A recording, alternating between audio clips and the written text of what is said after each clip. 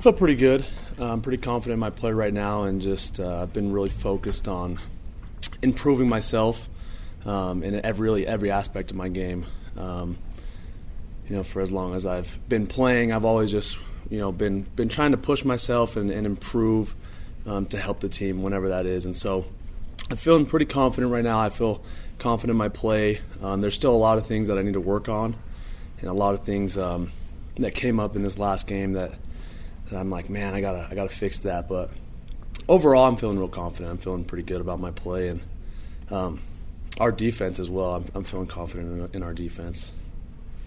You guys were able to get stops, but not able to get the big play, the big turnovers, or some of the ones that maybe you've had in the past. How do you kind of balance the success of getting stops with the failure maybe to really get one of those big change of field momentum boosters? Yeah, that's tough. I mean, when it comes to turnovers and takeaways, really you want to do your job. That's really what it's about, and that's why we get so many stops, is because everyone's doing their job.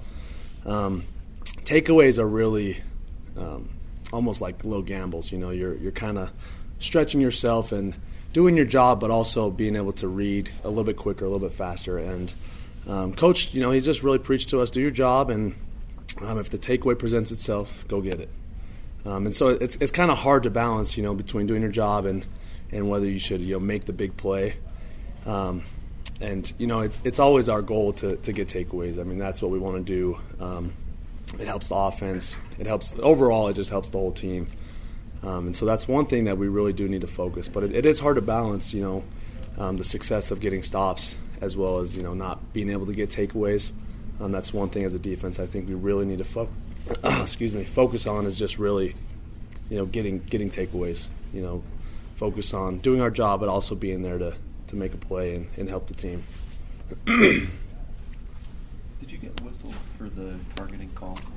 Was that on your hit? Yeah. What's that like, waiting to see if you get a play more, going to be ejected, or what's that moment, when you're just standing there on the field? Yeah, that was honestly my first time. And so I came up and made the play, and when I popped up, I saw the ref throw the flag, and I'm thinking, oh, man, like, I'm replaying the play in my head. I did duck my head, and I'm just thinking I'm a goner.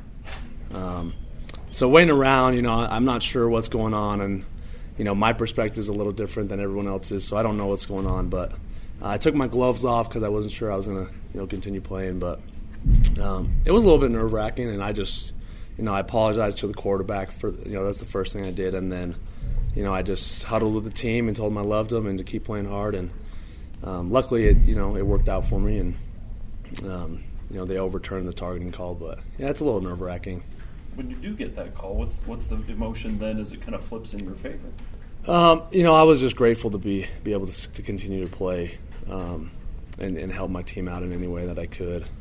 I was super happy, and everyone, my phone was all – I had a ton of texts, and people were like, man, you're so lucky. And, it was just – thinking back on it, I was pretty lucky. But in the moment, I was pretty excited. So did you go back and look at that play, look at what you did? Yeah, what did you see? So Siona, had come in, and the quarterback, he was going down, and I just kind of ducked my head, and it was bad form tackling. Our coaches have taught us to be better, and I know to be better, and to hit what see what I hit, and it was just kind of one of those things in the game that it all happened so fast. The quarterback went down, and I just dropped my head, and luckily I made contact with his shoulder, not his head, but luckily I didn't. So. Is there, in this day and age of football, as a defender, do you ever have that in the back of your mind about targeting, or you just play and let the bygones be bygones? No, you do for sure think about targeting. I mean, you want to keep the other opponent safe, and you want to protect yourself as well. And we know we've been taught the form and how to the technique of how to hit. And so it definitely is something that you try to focus on, but when it's happening so fast. Old habits kind of come back, and you drop your head, and it's just something that you want to try to avoid and that you want to work on, but it just happens, and you just got to move on and try to focus on it, the next play. The defense had a lot of success, held the team to 7. I know you guys didn't want to give up the 7, but still only 7 points. That's usually enough to win a game. The offense struggling like it did. How important do you guys on the defense feel it is to make sure the offensive guys understand your confidence in them, even after a day when they didn't play very well? Yeah, I mean, it's huge. We have a ton of confidence in our offense. We know what they can do, and we expect them to do that, and they know what we can do, and they expect us to perform at that level. And we're just we can only control what we can as defensive players, and honestly, the 7 points was too much. Looking back at the game, there was a lot of things that we could have done on that drive. And me personally, I kind of take that upon myself.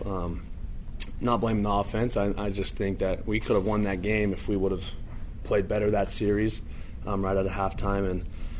But yeah, we're completely confident in the offense. We know what they can do, and we're 8 games in, 4 wins, 4 losses, and we kind of are getting a feel now how we need to play and what we need to do. And so I think we're going to start holding each other accountable to that.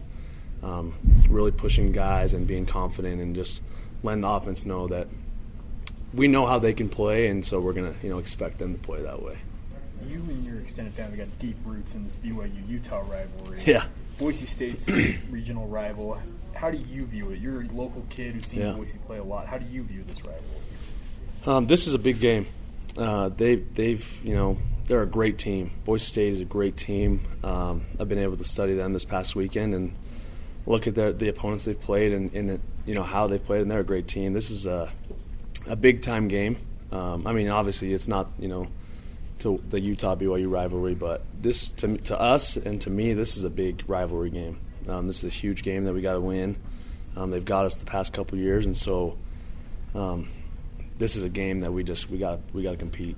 We got to play, and hopefully we come out with a win. And yeah, we'll see. Coach Kalani emphasized consistency. He said in all 3 phases, this team needs to be more consistent.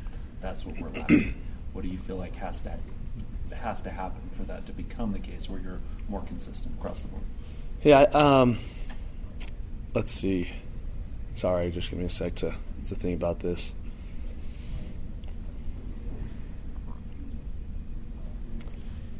Really, it's about just doing your job. No matter who you're playing against, consistency is really just knowing what you got to do and performing that and doing that job. And I think if we can do that across all 3 phases, we see that we're a great football team. We can compete with anyone, with the Wisconsins. We can be physical, and it's really just about knowing what you got to do and doing it. And your opponents are athletes too. They make plays. They're great. They have a job to do, and they're trying to prevent you from doing your job. But it really just comes down to, how bad do you want it? How bad do you want to win? Really, how bad do you want to, win your job and just perform like you can? So I think that's the biggest thing we got to focus on is, what is your job? Matt spoke about the 1/11th. What is your 1/11th? And then doing that and doing it as best as you can.